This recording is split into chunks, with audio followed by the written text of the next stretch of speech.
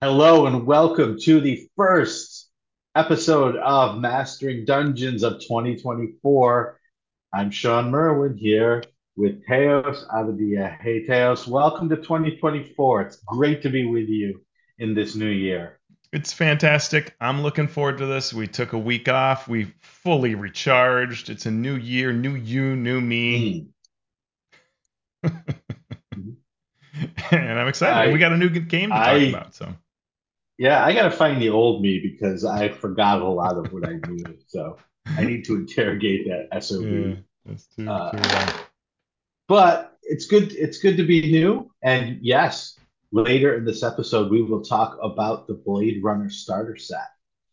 Very excited to dive into 2024 looking at a new game, as we did a lot last year looking at new games. Yeah. But first, we're going to get to our news and our listener corner, starting with that listener corner and a missive from our Patreon Discord uh, from A Name Apart. A Name Apart says, what do you think about having attacks and spells always do half damage and then the full damage if they hit and succeed? This seems like it would help with some of our current complaints on lack of monster difficulty and lack of player resource depletion. And it also mitigates some of the swinginess of the D20 hit or miss system and gives a much more positive valence to failures or misses. Uh, I am not opposed to any of that, but I would need to see a system do that before I could assess it in a reasonable way. And I can tell you right now that established D&D players and fans would hate it for D&D because it's so different from what they're used to. Just making players roll an attack roll for magic missile, caused an earthquake somewhere. I think. But yeah, there has been so much outrage about just this idea of the game not being what it has been before, right? So just sticking with D&D in Hmm. general, here's a question. What's the difference between your characters doing 10 points of damage to a creature with 100 hit points every turn, or doing 20 points of damage to a creature with 100 hit points every other turn? And the answer is mathematically, over the course of thousands and thousands of battles, very little. Hmm. But how does it change the way the game feels? What does it mean to the players who are doing these things? It means a lot, or it can mean a lot. It can be the whole soul of your game, depending on what narrative outcomes that you are looking for and how you expect game masters and players to interact with your game. Uh, any thoughts on that there, Teos? Yeah, I mean, so I don't consider myself an expert on this kind of subject. I haven't played enough with this kind of design to have a feel for it like inherently. And so I tend to agree with you that I want to see it and see how it plays out because I agree with you. There are so many ways that in the end it doesn't really matter, and it's about that feel and that round around the way it plays when you're having that gameplay. Um, and I think that always hitting or always dealing damage,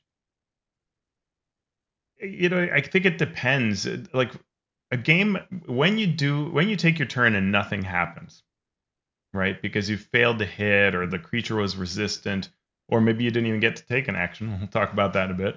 Um, like that's a problem if you have to wait 20 minutes. It's not a problem if you're waiting 15 seconds, right? And that depends on how many people are at the table and then all the stuff of the system, right?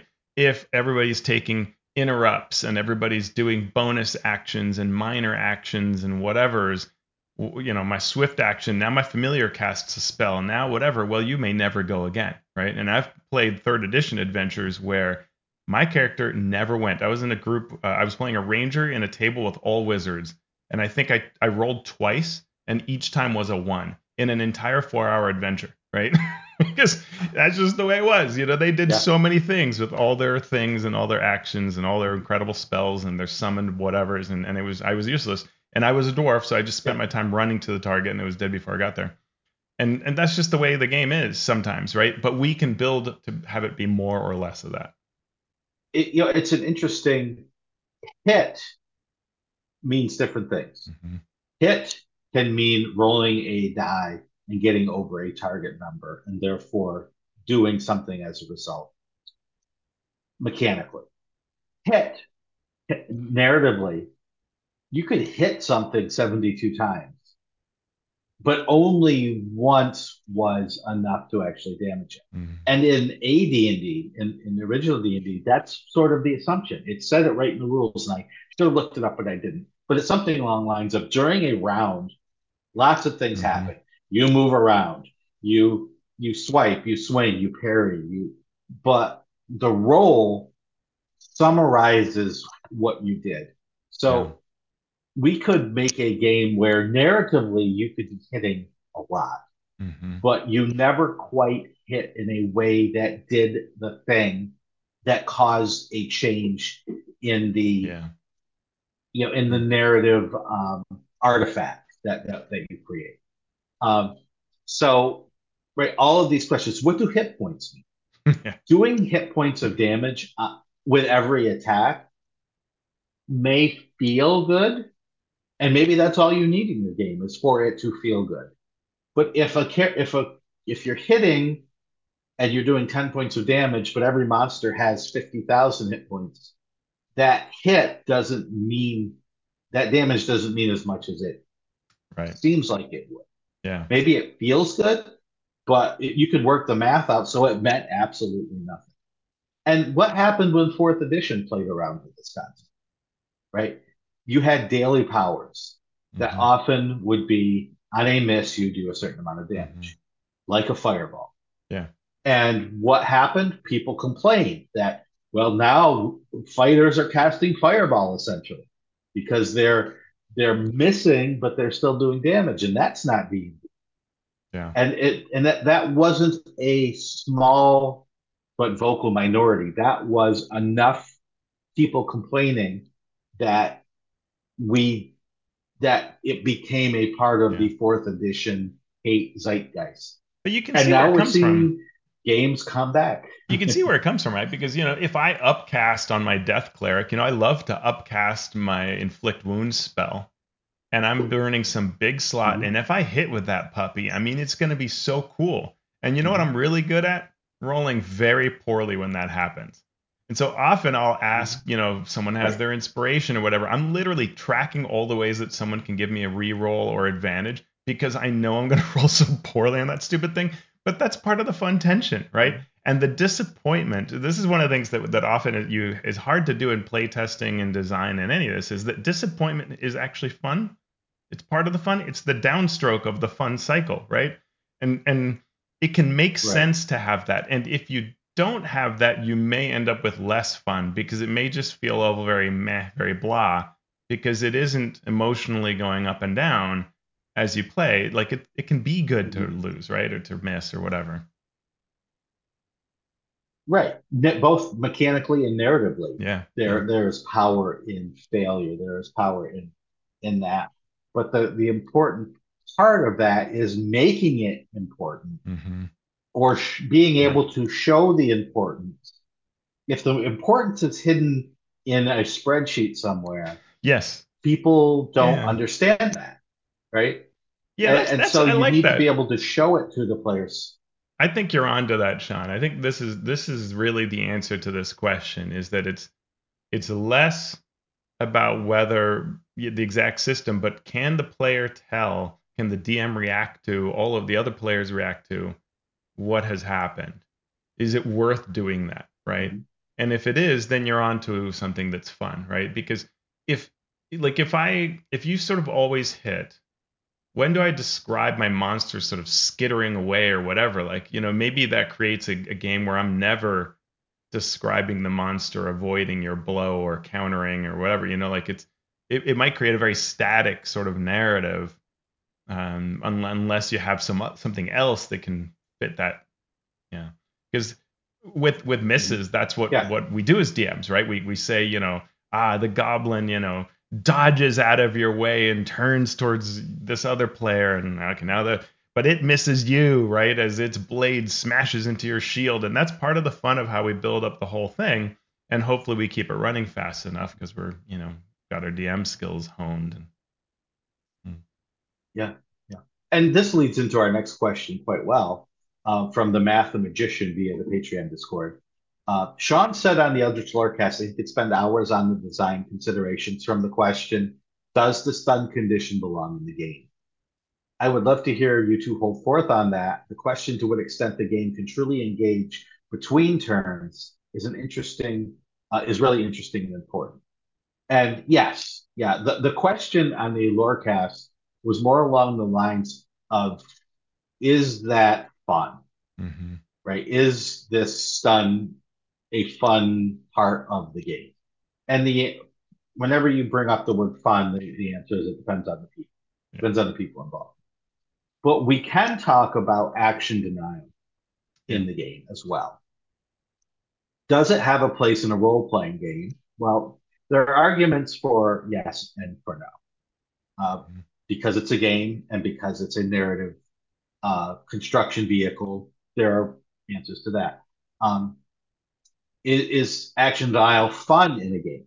Yes and no. We just talked about making failure fun, making Yeah. misses fun. You can do it, uh, but unless you do it well, then it's obviously not being able to do something, especially if turns are long, may not be fun.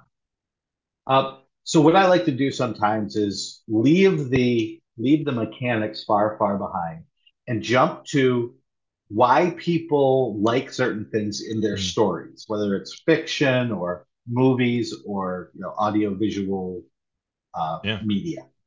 What does action dial look like in fiction? Why would we like it in fiction? Well, our heroes are Mm. out there, they're fighting the wizard, and all of a sudden the wizard casts paralysis or does something that the hero is frozen, can't do anything. Why is that interesting? Why is that fun? Because if it's done well, the writer or the actor can make us feel that sort of terror Mm-hmm. at there's this huge threat coming to you and you can't do anything Yeah. about it. Helpless. And if the writer does well, we're feeling that, right? We're Right. feeling it in our soul. Oh my gosh. I've been in situations where I felt frozen and now this dragon is coming or this wizard is casting another spell. Or in movies or Yeah. TV, right? The actor is frozen and it has this look of fear and we're like, oh, we feel it.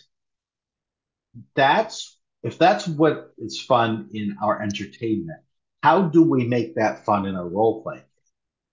How often has whole person been cast on a character at your table, a player character, and the Depends on the DM edition. gets around to that person? Well, let's say 5e, right? DM casts on you, you fail your save. Okay, you're held. Go around the table. Okay, it's your turn. How many times has the DM just said, "Okay, make your save," versus what's your character thinking, right? Mm. Or asking the other players. Maybe one in every Mm. 1,000 games, a player will think Yeah. to do that, or a DM will ask a player to do that, to express that. Almost never, Yeah. because a lot of times, and a lot of players are just focused on the mechanics. Let's move on, do the thing. So in that sense, there's a disconnect between why it's good in our entertainment and why it's good in our game. And we have to ask ourselves, is it worth that transaction? Is it worth spending the attention capital that we have during a game to do that? Yeah. And if we're playing a more narrative style game, what might we give as a reward for the player that does it? I'm going to stop because I've been talking Yeah. for a while, so go. It's fascinating. I mean, there are some things that I really love about action denial. Like one is I loved in fourth edition that a dragon would show up and the first thing it would do is stun you to where essentially it got two Mhm. turns. Mechanically, what's really happening is it gets 2 turns, but it would do it Mhm. because of its frightful presence or whatever it was called, stunning everybody. But that action, that act of telling, you are all stunned, and it go, so you go through the initiative, it's its turn again, right? I love that. I miss that because it really did say this foe's different, this foe's special, and really it was non-painful because it's just look, it's going to go again. That's really what it is, right?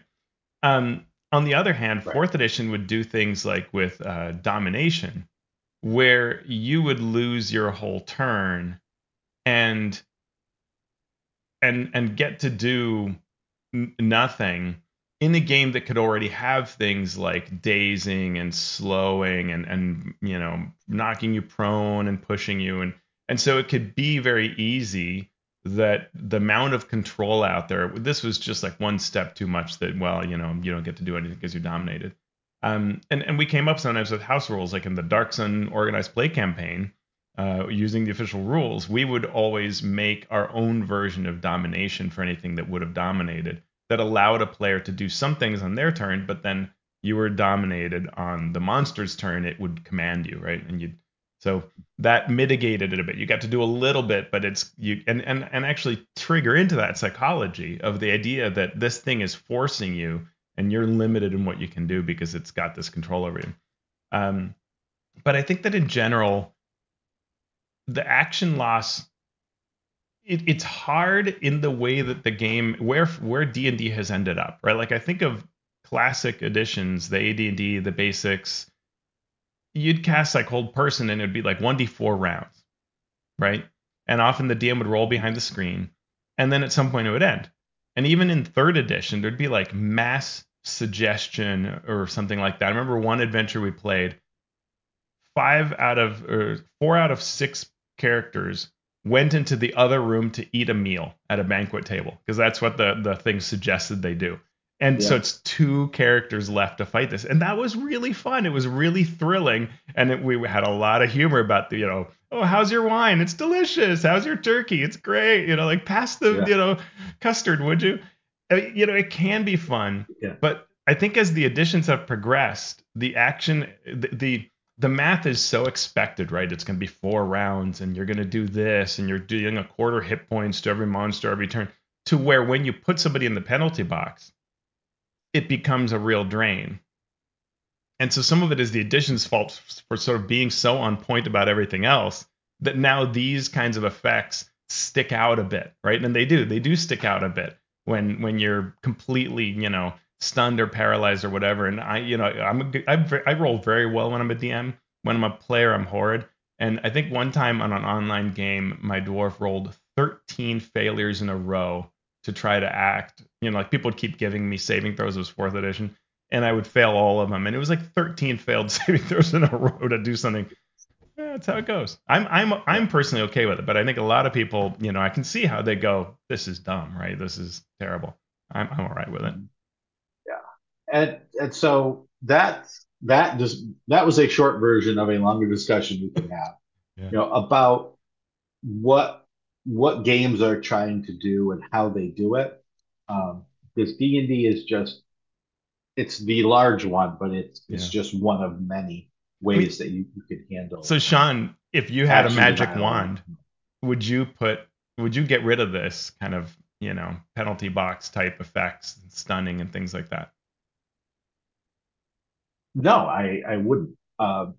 What I would do is for certain situations allow you to buy out of Mm, at a great cost. mm-hmm. Because what that does then is it gives the players a choice. Do you pay the cost? So it having your action denied then becomes a choice. Mm-hmm. Um, because as players, everyone's okay with losing hit, it seems. Yeah. Uh, okay, yeah, I lose hit points. Okay, yeah. But anything else, and certain saving throws, right? Okay, Right. but anything else seems to grate on certain players. Mm-hmm. And so, if you want to cater to those sorts of players, then you do need to do something. And one of the things is to give them a choice. Mm-hmm. They and I bet. 80% of players in a sort of neutral situation would be like, yeah, I'll give up 1/4 of my hit points to be able to act right now. Or, as long as it didn't take them to zero, or Yeah. Yeah. just because they want to be the heroes. They And maybe you want could to do act. something like after the wording could be something like after the first round you can choose to blah. Mhm. Yeah. After a failed Yep. save, you can choose to blah to And end the effect. Yeah.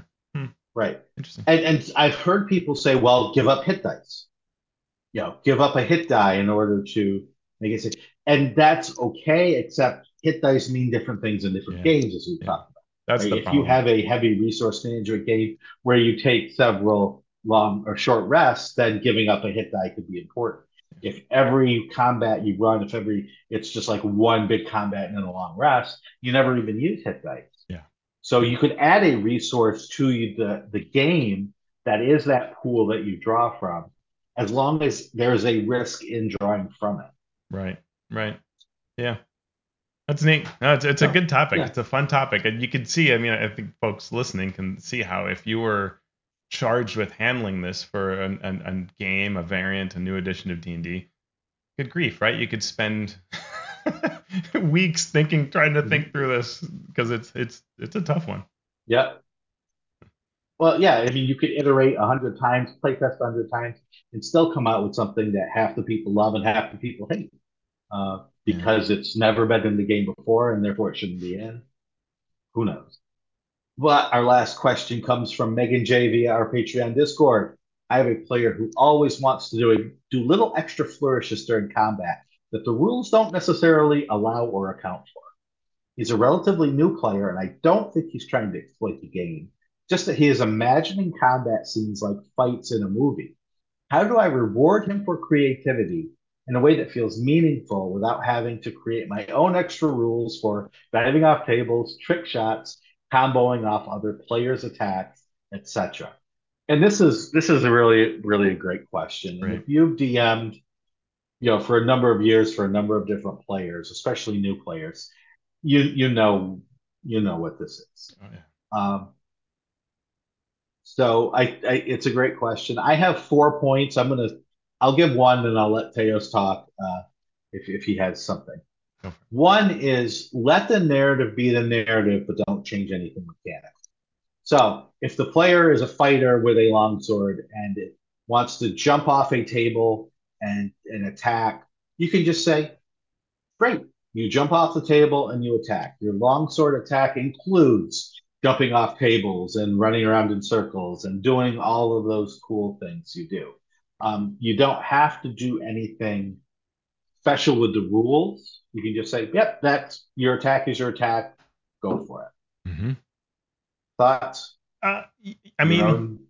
it's interesting, right? Because what we want when I hear this table, this is a question. I love this question because it's something that I think all DMs have to wrestle with because we want the players to think about their environment and do things like jump off the table. But also the rules don't give you any benefit for jumping off a table. And there is the danger at the far end of the spectrum where the player would say, cool, you bring a table. I'll always jump off of it because that Mm-hmm. benefit's so good.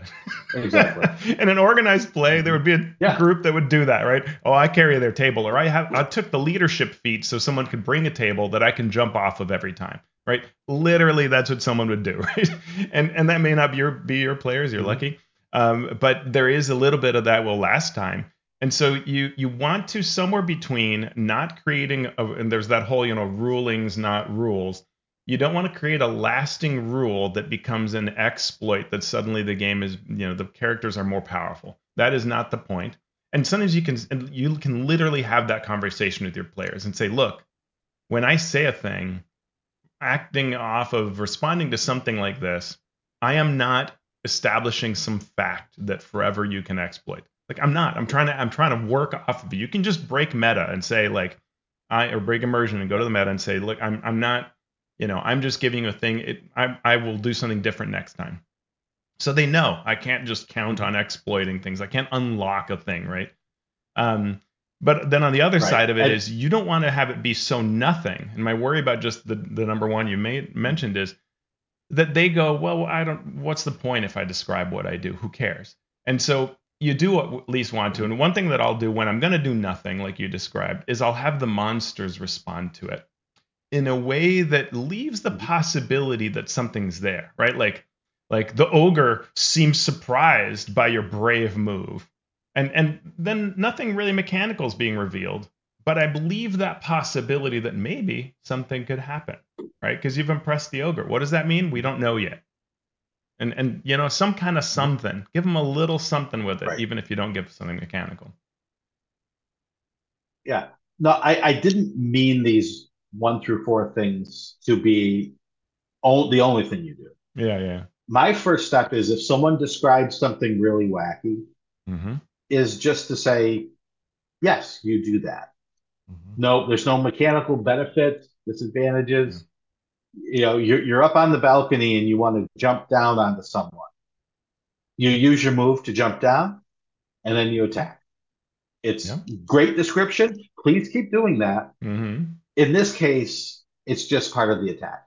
Yeah. And that's right. That's my first thing in Yeah. All my right. I line. want to hear your The second. second thing in my line is at some point you're going to have a hard conversation with especially new players who want to constantly do things that are spells, but they're not a spellcaster.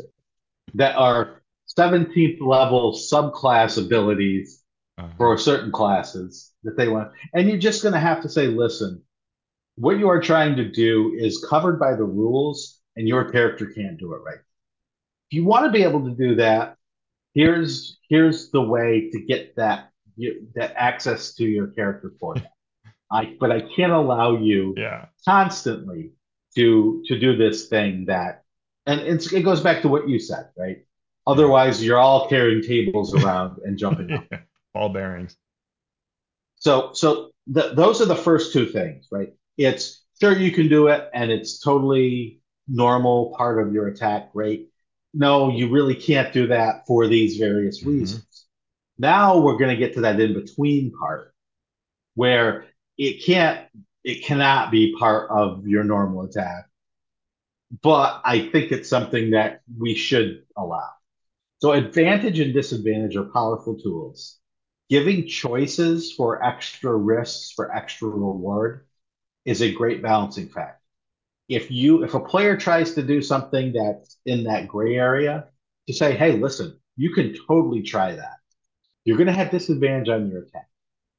But if you hit, I will say it's a critical. Or if Mm. you hit, I will say it knocks the and you're giving that choice. Now you're making Yeah. it a game, but Yeah. not only are you making it a game, you're making it a game where there are narrative, fun, impactful, visual, Yeah. heroic, cinematic, dare I say, elements to the Yeah. game. Yeah.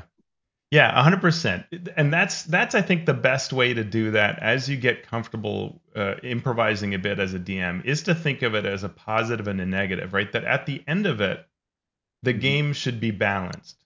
So if they're going to do something cool and you're going to give them a reward, there probably should be some downside that's possible for it. So an easy one would be that jumping on the table would be the table's full of stuff. There's a chance you could slip and fall. Make me an acrobatics Mhm. check, right? And Right. now it's gonna be and what I often say because when I say to them make me an acrobatics check, I'll say something like, but it would be really cool if you succeed. Because I want people Mhm. doing these Right. kinds of things. I want you like toppling the pillar onto Sure. the monster instead of just attacking again. I want creative play. But it can't be that it's all exploits. It's not all, milk and honey. You've got to do some so Right. there's downsides, there's risk, right? And that's the kind of thing. And I mean, one thing I love, right? Jumping on the back of a monster. If you want to make me happy as a DM, just if it's a large creature and you want to jump onto the back, I love that. I think it's so cool. And you're Mhm. probably expending movement and risk and whatever. And when that happens, I often think to myself, what happens in movies? Well, the monster will try to bash against the pillar, or they'll try to shake you off and send you Mhm. flying. And now we start improvising with those things, Right. and that's a lot of fun, right? I do like that kind of play. And so you're Yep. just wanting to find that, like, I'm going to give you a Yep. positive, but there's a chance of a negative, and it can play out over time. I Yep. shared on the Discord. I was recently watching the Acquisitions Incorporated season 2, and in one of the episodes, Jim Dark Magic has a chance to cast a spell when two of his companions are inside a gelatinous cube, and they're pretty low level. They've gone down in level through time travel thing, and so there's this. It's kind of serious, like oh, and Mhm. in vintage Microhulic, the spell he casts is Prestidigitation. To make a Mhm. section of the cube near Bobby Zimmerowski, who likes cheese, a section of the cube is flavored like cheese. And you can just see Okay. Jeremy Crawford's head just go like, trying to think on the fly, on camera, what do I do with Right. that?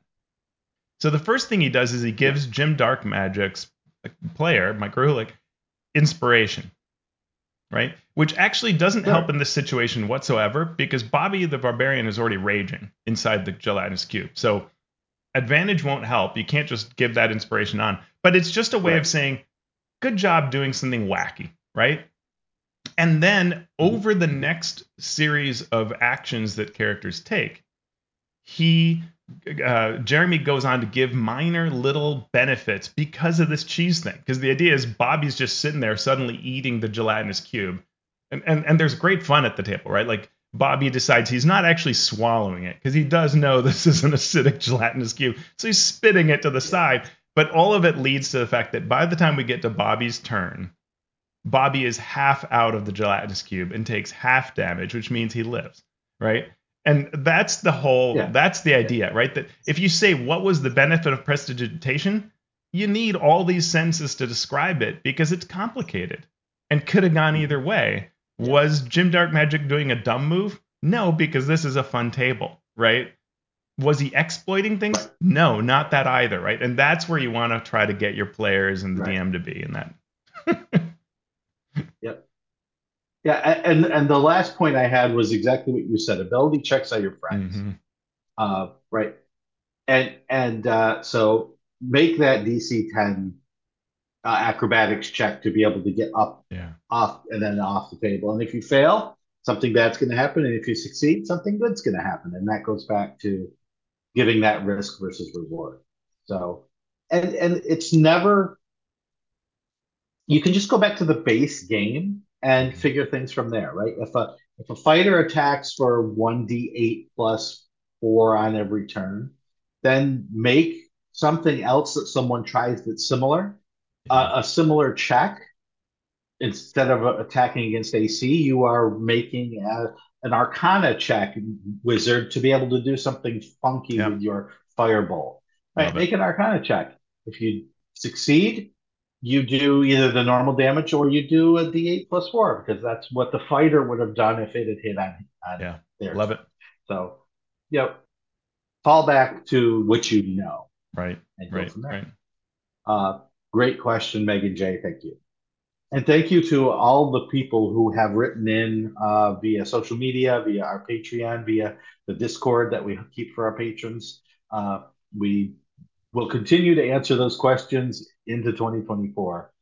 But now let's get to our news. There is a bit of news which we will cover as quickly as we possibly can because we have heard from ITV2 about mixed RPG sales. Teos, take us through this. Yeah, it's a very vague thing and it's locked behind a paywall. I somehow was able to see it once and then the article disappeared. So a little bit is going off memory, but essentially some of their reports where they do for their kind of behind their paywall from gaming stores suggested that sales were mixed, with more, this is in 2023, with more declines than increases on their RPG sales. So I sold less last year than before, then some saying more, but overall it was like it had slowed a bit.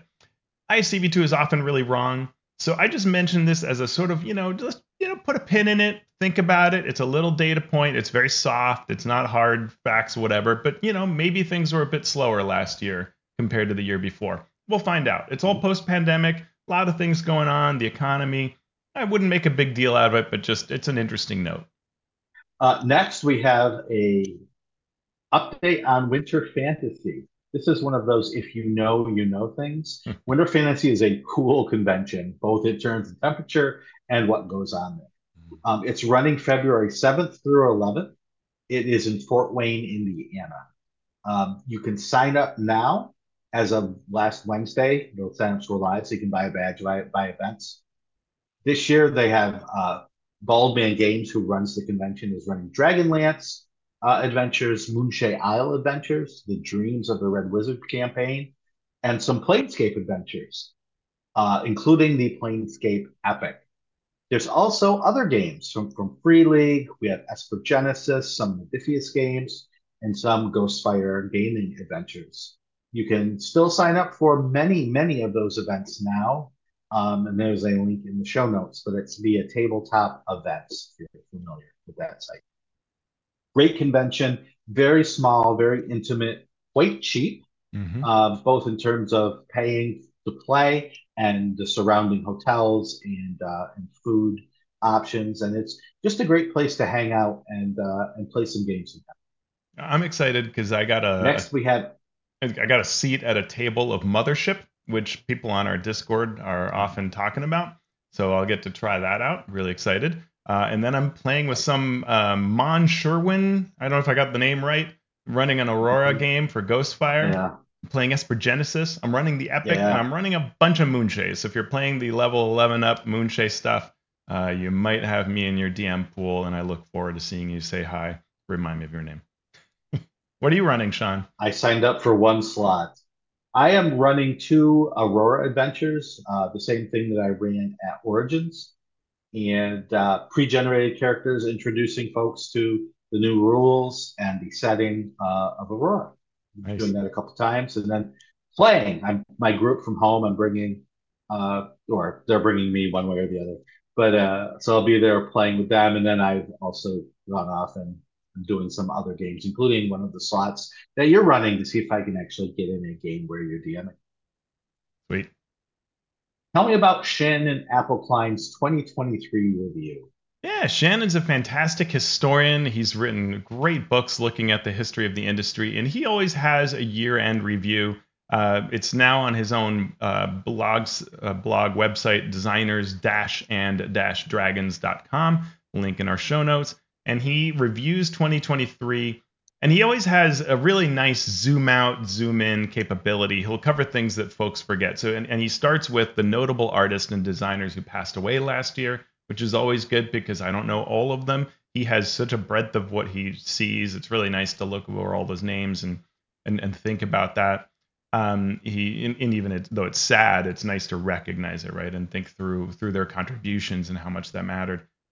He of course discusses all of Wizards of the Coast successes, the movie, Baldur's Gate 3, the postage stamps, and then the missteps, and how Wizards is always the center of industry attention for all those obvious reasons. He highlights the successes of Free League, Matt Forbeck's Marvel Universe role-playing game, Marvel Multiverse role-playing game, and others. Goes into the top crowdfunders, noting that 9 RPGs topping $1 million is similar to previous years and tended to be 5e or 5e variants. He notes that BackerKit seems to be emerging as a contender to Kickstarter, and he discusses the reaction fans have had to things like AI art from a variety of companies, the growth of OSR style and variant 5e RPGs. It's all a really good read. I at times have, things that I might, you know, pick a thing here, but that's true of everything, and I feel most people should feel that way about anything I write. So it's fun. It's thought provoking. It's a great write up. I love it. We also heard from Ben Riggs, who we interviewed on the show about a year ago for his book Slaying the Dragon. And he posted some thoughts on various social media platforms where he declared, quote, the golden age of TTRPGs is dead. Uh, and his analysis gained quite fervent and quite rapid response, especially from industry professionals who often keep their mouths quiet about these Mm-hmm. things. So if you go to facebook.com and look at ben.riggs.rights, you can get that, but it's also on other It's on places Ian and World research too. of So events. Mike Shea had a hilarious thing Yeah. about you could go to Facebook, but then you have to wash afterwards. That was really Mhm. funny. So yeah, it is on Ian World, the Yeah. full thing there. Yeah. And so I just want to say a couple of things about Yeah. this. Writing history is hard. Mm. Hindsight, despite popular idioms, is about 2040 Yeah. at best. You still have people, you know, arguing about the fall of the golden age of Rome, of Greece, of China, of various golden ages. Um, but when you write history, you have to do more than quote facts. You need to write with precision and with a wisdom that comes from experience and a little bit of humility to realize that you might be wrong. And details matter. And I'm saying all of these things in response to this because in some cases along the way here, there was a misstep in a number of these categories. So just like the very first quote was, "We are watching a bright and special time in the TTRPG industry pass away before our eyes." And I'm like, we're always doing that, right? We're always watching things come and go, and we're watching greatness rise, and then right opportunities squandered, and all of those things. So it's sort of a vague uh, statement.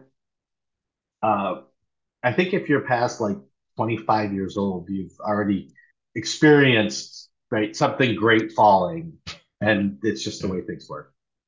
And then it says around the start of the 2010s, we saw the dawn of a new golden age of tabletop role playing games. Since then, huge numbers of players have found the hobby since thanks to Stranger Things and actual plays like Critical Role. And these fans discovered a vibrant and thrumming TTRPG industry. And I'm like, maybe? Can you give me any sort of facts to back this up?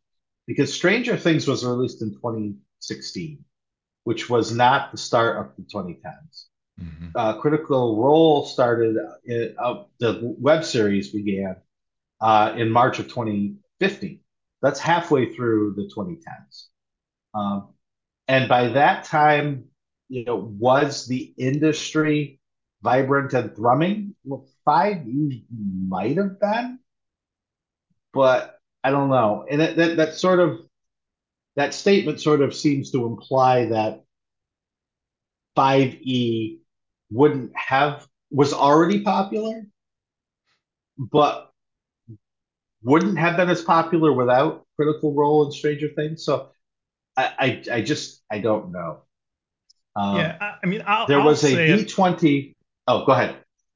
I mean, Mhm. I love everybody to some extent, or almost everybody. And I really appreciate what Ben wrote in his book. But Ben, do better. Like Mhm. if you're going to be a historian, right? A person who goes through and collates facts and pores over sources and talks to people and interviews them and everything. Great. Don't suddenly abandon all of that for this sort of lazy writing. And that's what this is. Because the truth is, the industry is so complicated that if you just go to make one statement, it's probably going to be wrong unless you think through it really carefully. And he has not thought through the things he said carefully. I can't believe he has because of the things you're pointing out. And there are multiple versions of these kinds of weird mistakes where he hasn't done his homework. And he's a historian, you know? And I can understand that a historian may want to be part of the, I don't know, the discussion or whatever. Like you don't want to be in the background, like historians usually are. You maybe want to be in the foreground. I mean, we just finished talking about Shannon's review, right? But Shannon and John Peterson have a knack for treating their everyday conversations with the same care that they take for their historical writings. And that has not been done here. And I think that's the core behind all this is it's sloppy.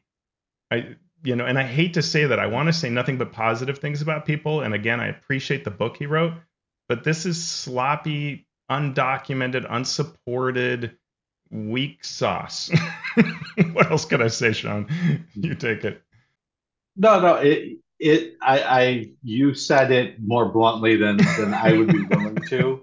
Um, Apologies to everybody. but yeah, well, it details matter, right? Yeah, Knowing when the fifth edition SRD was released under the OGL is important, right? Because the OGL, the SRD wasn't released until January of 2016.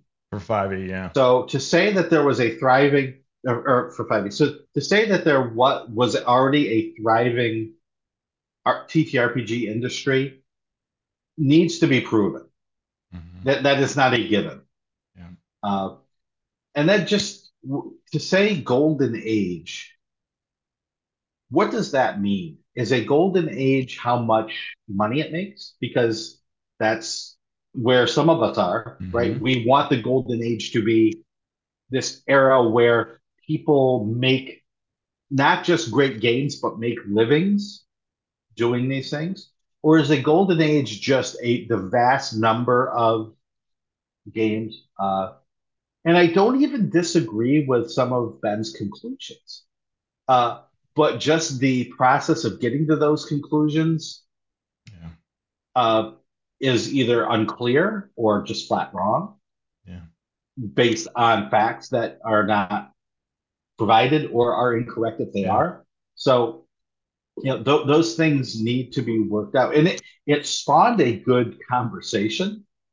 Uh, and Yeah, it's not often part you of the see. reason it spawned such a good conversation I mean, this was many because it people. was not a well Yeah. presented argument. Yeah, it's very seldom that you hear people weren't fighting each other because everybody was essentially going, "Yeah, this is so wrong, and it's wrong in this way," and then someone, "Well, it's also wrong in this way."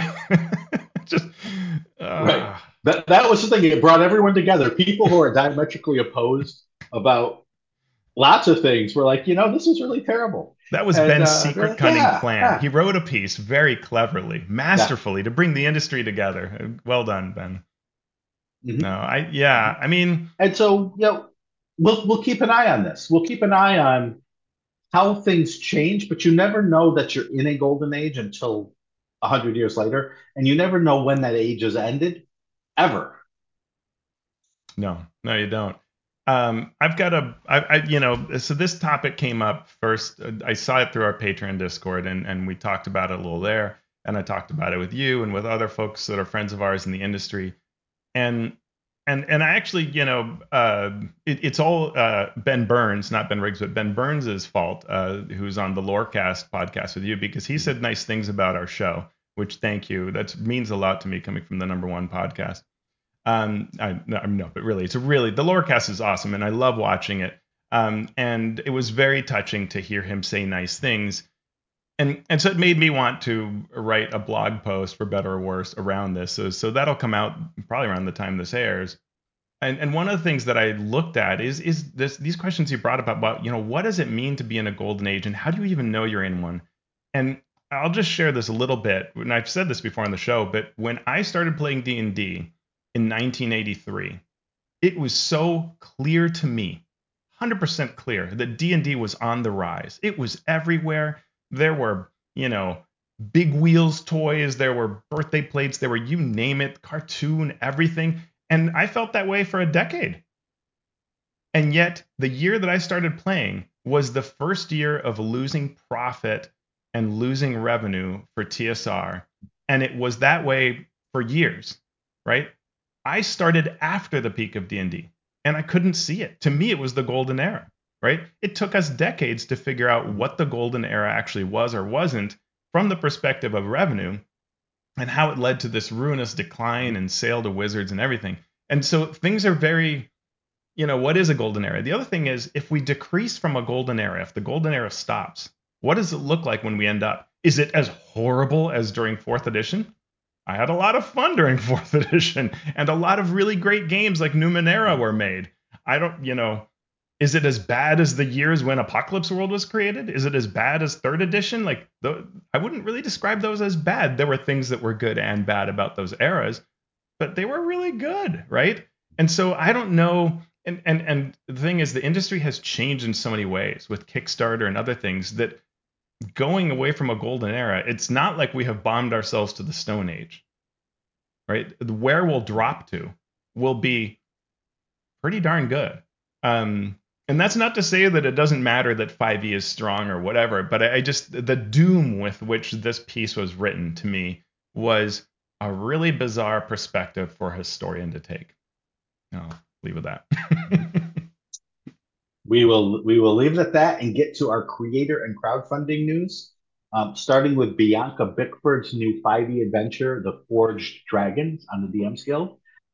Bianca's done work for me at Ghostfire. She's the senior project marketing manager for Roll20, and this adventure takes place in Icewind Dale before the events of Rime Frostmaiden.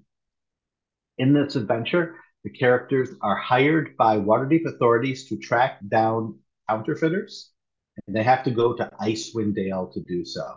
A fun little adventure, maps by Brian Patterson, and worked on with great love by Bianca. And so you can check it out right now on the DM's Guild. And we'll switch over real quick to Jeff Stevens, who has released Weapons of Legend for 5e. This supplement for 5e contains 83 magic weapons. 43 have progression rules that allow a character to acquire the weapon and have it progress in power as they complete tasks, finish quests, and gain experience. Each of these items also has a legend behind them. And Teos, what did you design for Jeff? I've had a couple people say, "Is that Flump Whip yours?" And yes, indeed. I was asked. It was all Jeff's fault. Jeff asked me to create a Flump Whip, and then I did indeed do my darndest with that Flump Whip. I love it a lot. I can't wait to put it in the game. Yeah, this is a really fun book. I love it. I also have started looking at Bianca Bickford's book. I recommend both of these. I think they're really cool. I love the dwarfiness of Bianca's work. I love the progression of the magic item book. So both of these links in our show notes, but you can just find them on the DM's Guild or Drive Through, and I would highly recommend checking them out. Yep. Now tell me about the Goodbye Dungeon 23, Hello Lore 24. Yeah, so folks might remember, especially if you're on Mastodon, that there was this hashtag Dungeon 23 last year where it was like every day of the year design a room in a dungeon, and not everybody went through. Though some folks like Richard Green and Mike Shea, they did it, and Richard shared his every single day. So the new one is Lore 24, and this challenge is by Yora, is the idea that you come up with a general concept for a new campaign setting, or take any setting you've already done some work on and you want to expand upon, and every day write up a little something that fits into that world, right? A little bit of lore, a place, a creature, a spell, whatever. And there are some very clever things that are already out there with that hashtag lore24. And the whole idea is to, get your creative muscles flowing every day, write a little something and do it.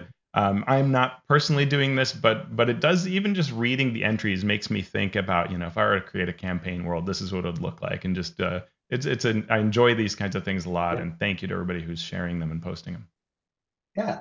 It's great. It's a great exercise if you ever thought, I could do RPG design for a living.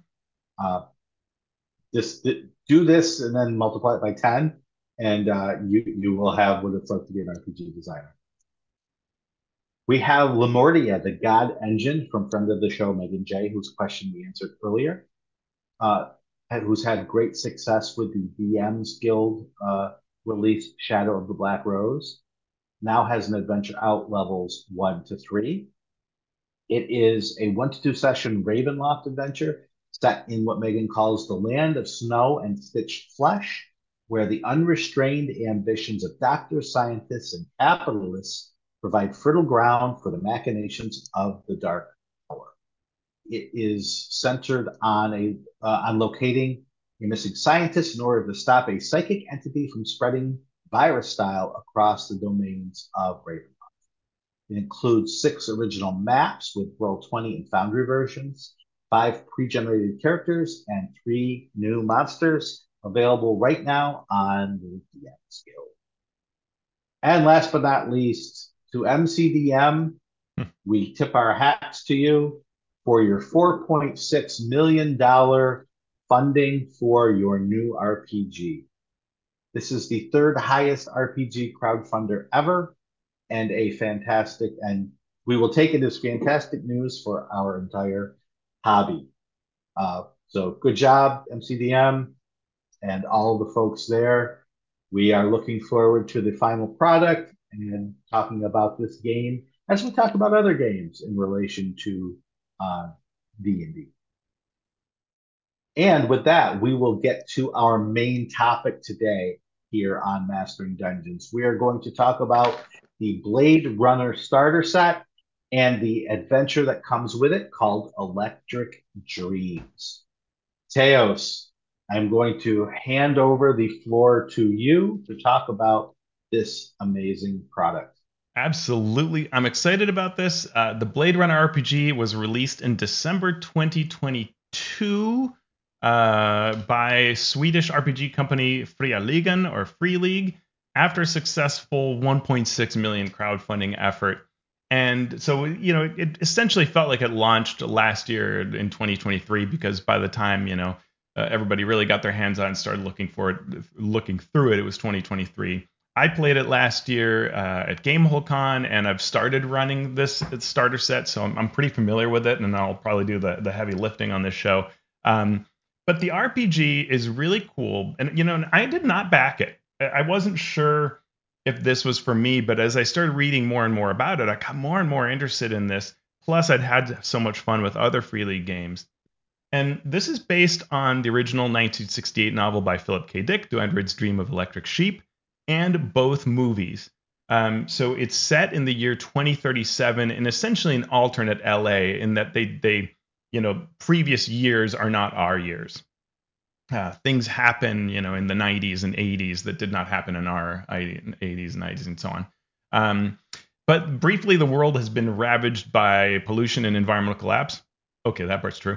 The most wealthy travel off-world, leaving the rest behind, confined to a few large cities that haven't been, blown up and destroyed by pollution and things like that. So LA is this mega city where the rich essentially build on top of the buildings that already exist.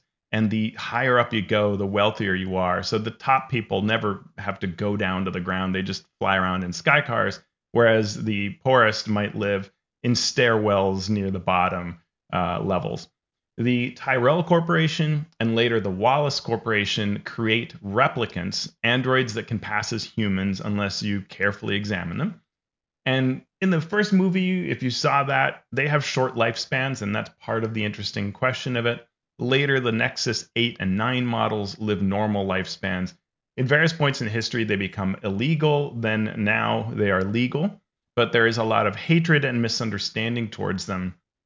And what's nice is, unlike other RPGs where it just sort of feels like pseudo racism, this goes a little deeper because of the nature of androids to ask questions about humanity.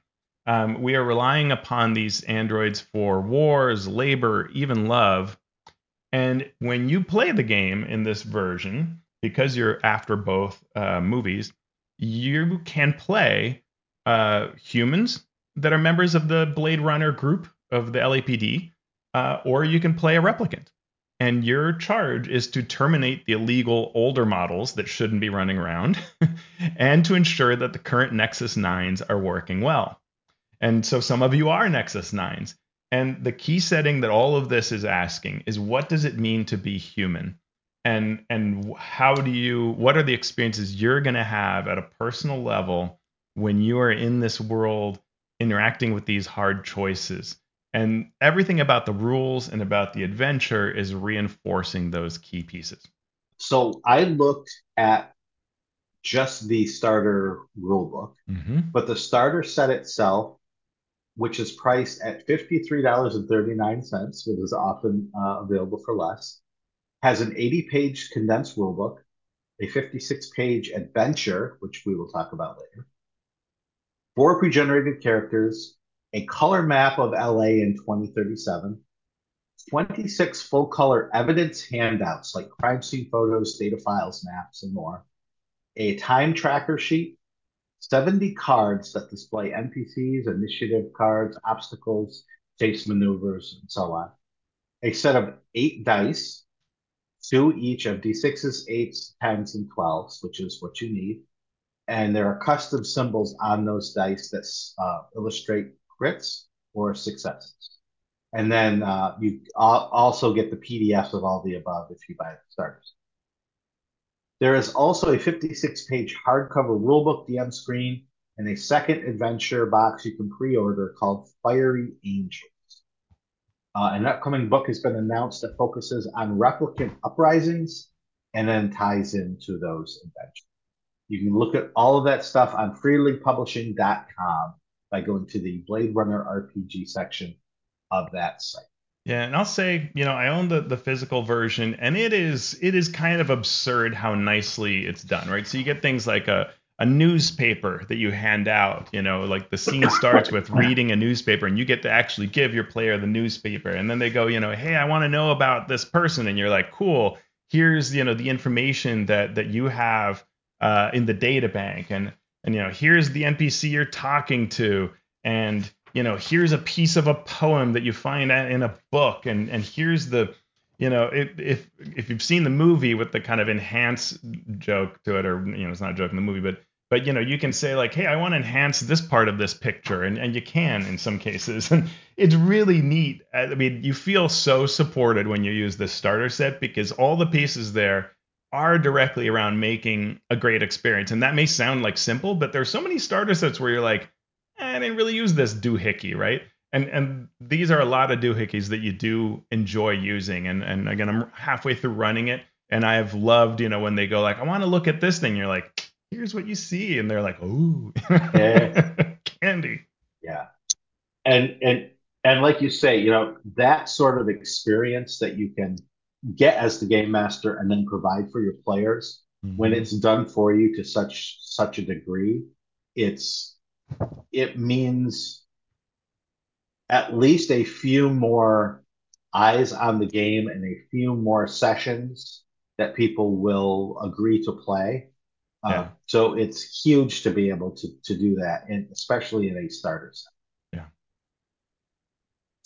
yeah. So then we get an overview of the rules in the rules booklet, which we will provide to you here. Characters have four abilities. They have strength, agility, intelligence, and empathy.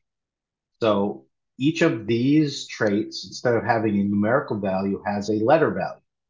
A being the highest rank in something, and D being the lowest.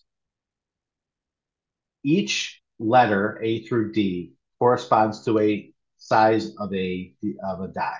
So A is a D12, B is a D10, C is a D8, and D is a D6.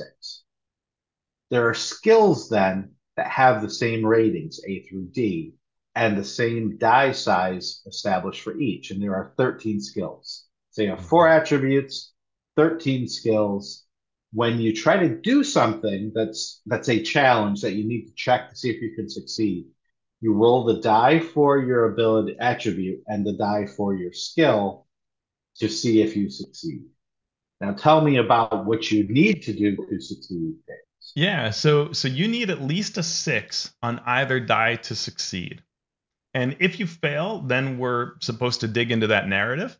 But you also can push the roll, but you might lose resolve. And if you're a replicant, you can push twice because you can kind of dig deeper through your circuitry. Um, if you roll a 10 or higher, it counts as two successes, or you could have succeeded on both dice. Two successes is a critical success. And for non combat, the GM can pick a benefit. For combat, this is where the game gets brutal. You might, break someone's arm, or you might give them a headshot, and it's over for that target. And the same thing is true of characters. So combat, ouch. But that kind of success, fail, critical success is a big part of the game, making it fairly swingy and interesting to kind of paint this dark, dire future, I guess. There is advantage. Advantage means that the smallest of your two dice, you roll that twice, and so you could get more than two successes. Disadvantage removes the smallest die that you would roll. And you also have specialties. And we've seen this in other games where, I think in Fate it's called a trick, maybe. Mm. It's something that's a very specific Hmm. bonus that you can get if you do something quite simple, or not quite simple, but quite specified, Hmm. similar to a feat maybe Yeah. in D&D. And you also have health and resolve. Health is your ability to take physical damage. Resolve is your ability to take mental stress. Uh, if you are doing something and you are shot, if you are punched, you take health damage, physical Hmm. damage. And then if you fail certain things, if you push your roll and you roll a one, then you take mental stress, which counts down against your resolve. And if I recall What correctly, about downtime? I was going to say with Oh, Resolve, I think go it ahead. also can be a little bit like, folks might be familiar with Call of Cthulhu, where being presented with certain situations can hurt your resolve Mhm. as well, which is kind Right. of interesting. There's a table of things that will sap your resolve, like Okay. Yeah. witnessing a horrifying event, being Yeah. tortured. Those Good. things Good. will I thought hurt I your remembered that. resolve. Good. Good. Yeah. And Yeah. so it's really both of them are interesting in how they play their roles. And again, health is important, but some situations can come up where you're going to die in a few rounds if you're not uh, quickly cured or taken to a hospital. Um, Downtime is fascinating because of how important it is and how it plays into the overall game, where time is tracked in shifts. And it's a really interesting if you think about, what else Mhm. could we do around long rests? Well, here's one possible way. So there are 4 shifts per Mhm. day, and you're supposed to spend one of them resting. And when you do something, it's generally going to require a shift to travel there and handle that thing. And so a shift will have passed doing that. And the game, in fact, often encourages you, and the starter set for sure, to split up and go find out, look for clues in different places. So 2 of you might go to one place and one to another and one to another. And that is what you're doing during that shift. So in theory, you're going to take a shift to rest somewhere during the day. If you don't, you're going to lose resolve. Some characters have special ways to mitigate it and keep going. And that's example of a specialty. So like I played one, and one of the pre-gens has sort of the idea is that you're this grizzled veteran, and so you can just sort of tap into your pack of smokes and just you know you can get rid of that resolve loss or ignore it when you take a shift. Like you're hard in that way. And that's kind of a fun way that the specialties kind of help color your character. So the other thing about downtime is that when you rest, the game encourages you to uncover clues or encounter something related to your past. And downtime can be going to a rave party. Like if that's how you recharge, then that's what you're doing, right? Or you might actually just be sleeping, or you might be getting drunk because you have a problem, right? It's that kind of game. And so the DM is encouraged to decide what plays during downtime, which can be a key memory being unlocked. If you think of the movie, there's a really interesting sort of unicorn scene. That's the kind of thing that can happen. And so the adventure actually has a table of downtime things that can be generic, but they can also be sort of clues to the adventure. You might meet somebody that's a key relationship or something like that. So those are all interesting ways that the DM kind of furthers the narrative even during the downtime, which is very different than just taking a rest in a dungeon. And I like that a lot. Yeah, tell me about these humanity points because that's interesting in the sense that you can play a human or a replicant, Yeah. but the replicant in some ways is more human than humans, or it can be played that way. Yeah, I mean, that's an interesting argument. The humanity points are cool. What I like most about humanity points are that they are a thing that's being tracked somewhat in opposition to promotion points. And so, all of this is you are a Blade Mhm. Runner working for the LAPD. And you're kind of like almost the elite forces of the cops, right? With this specific task around replicants. And so you have abilities and permissions that other cops don't. And but you're being watched by all of your chain of command, and in particular the deputy chief who's above you. So when you get sent out to do things, you have choices. And in any scene, the DM's supposed to sort of say like, okay, you uncovered all these clues. Do you upload that all to the LAPD mainframe? And that clue may include somebody who's a possible replicant. from an older model that should be hunted down and retired. Do you upload that? And if you do, well, promotion point, because you're doing your job finding those terrible replicants that need to be ended.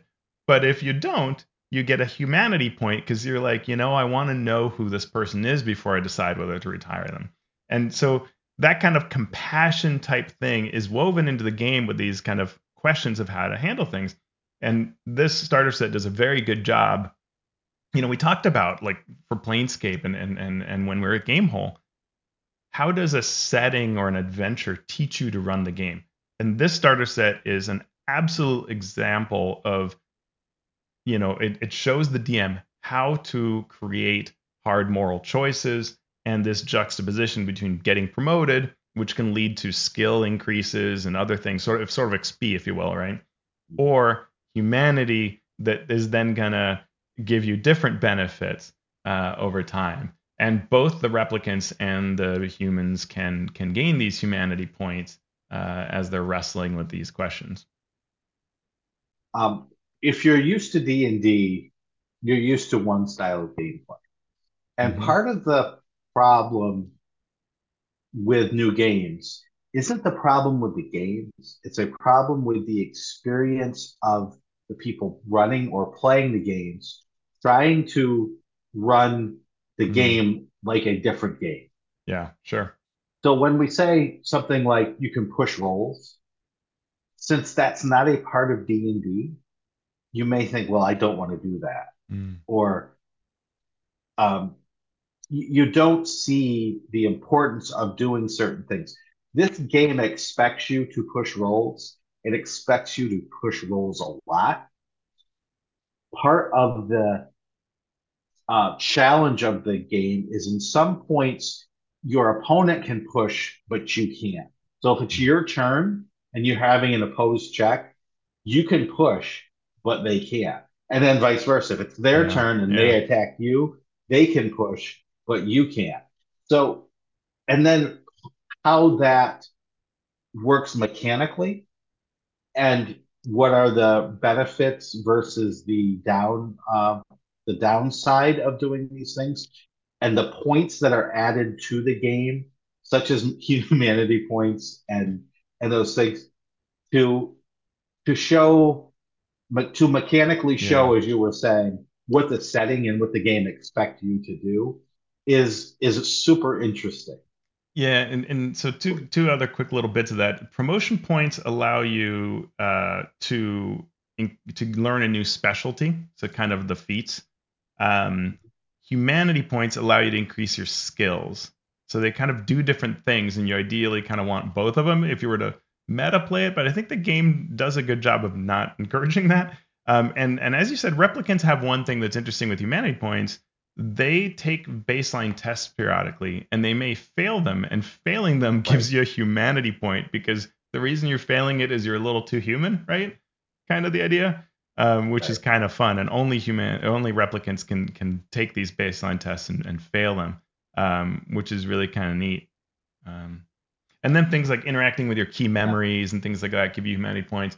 And all of these systems do a very nice job of kind of getting in your head as a player or GM and encouraging you to kind of think through, like it's almost like you're playing Harrison Ford as a Blade Runner and thinking to yourself, how do I feel about this situation? And at least in my experiences of running a game and playing a game, in both cases people were really very good about doing what their characters should do and getting in the head of that character because of all these systems. So I'm very impressed with how this all comes together. um, yeah, really neat. Yeah.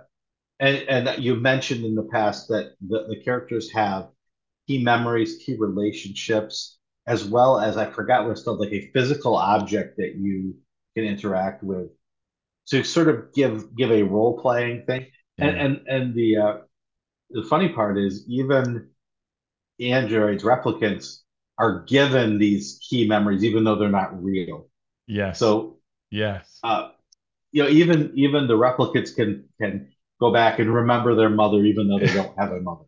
Right, Uh, it's amazing. and and and and the game put, like, we're going to avoid so far spoilers to the adventure, though later we'll have to get into them in a bit.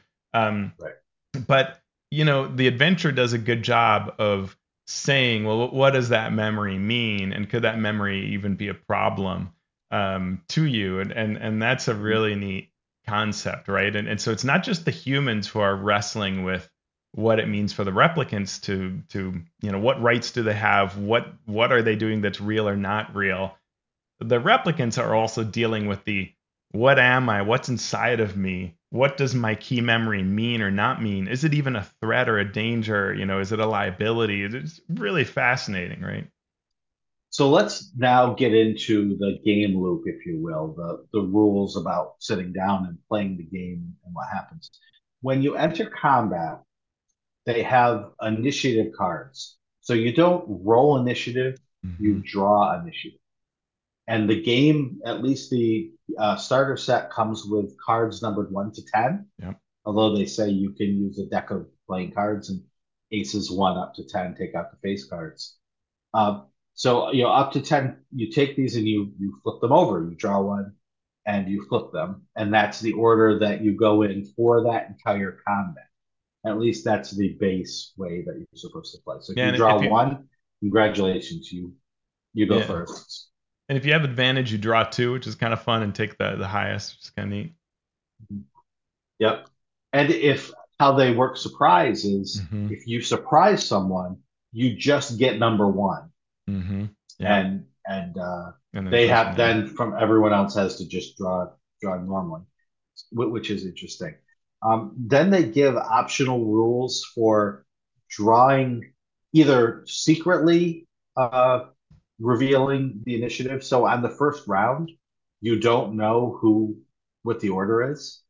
Uh, so you say, anybody have one? Okay, yes. Flip it over. You go first. Okay, anybody have two? Nobody has two. Anybody have three? Three. Okay, you go next, and you don't know right off the bat. And then there was an optional rule for reshuffling and redrawing every round, Mm. uh, Mm. which is an interesting. If we're talking about D&D, we've talked about 100 reasons why you shouldn't do that. So when I saw that, I was like, I wonder how that would work in this game. If you were 10 this round and one the next round, Right, how right. much of a Huh. how much of a story and game mechanical challenge would that be? Yeah, that's interesting. I hadn't thought about that, Sean. That's a good point. That the story of like switching that up could actually be quite fun. When I ran our first session, I did not change up initiative, and we didn't when I played at Gamehole. Um, yeah, that's interesting. Um, another system that's interesting is they have a chase system. It's not totally unfamiliar from, say, fifth edition's chase system, but it has a built-in kind of table that you look on to determine what kind of things are happening, and you're choosing strategies, which reminds me of Spycraft and how it handled chases. So you do things like you say, okay, I'm the person who's fleeing, and so you choose a strategy that is available for that role. And then you're the person who's pursuing, so you choose a pursuit strategy. I forget the exact name. And then the DM picks a sort of obstacle that shows up from which in the starter set you get a deck for all these things. So you, as DM, draw your obstacle, and that may be really bad if you chose a particular strategy, right? Which is neat. And also, shout out to this is even just the starter set. It has like such amazing art um, throughout the book, and the rule book. If you buy the core hardback book, it's even more gorgeous. Which is really makes it a joy to read through all these systems too. There's a system of money which is abstract. So you're expected that you have all the basic things that you need to survive. You don't need to keep track of money to buy it, but you, I believe, have connections, a connection Hmm. skill. So you can make a roll to see if you are able to get some advanced equipment. And also, your promotion points will give you the ability to go to the LAPD and say, hey, I need improved gear Yeah. in order to do my job. So that's similar to Fate in the sense that they also have like some games have a wealth Yeah. ability so that you are making checks to to get goods rather than keeping track of money. Yeah, it's good in that, if you want a bowl of ramen, we don't need to worry about it. If you want to try to bribe somebody, then you just spend what's called a chin yen point, sort of like Chinese yen, and that just covers whatever that fee is, right? And similarly, if you want to buy gear, you'll probably spend a chin yen point, or if you're requesting it, then you'll spend a promotion point. And so it becomes just a little simpler. And there is gear detailed, but it's not like a game like Spycraft or Shadowrun where you have tables and tables of things. There are a few options, and we don't get overly bogged down with it. Every PC has a gun. What the flying cars are called spinners, so you just have one.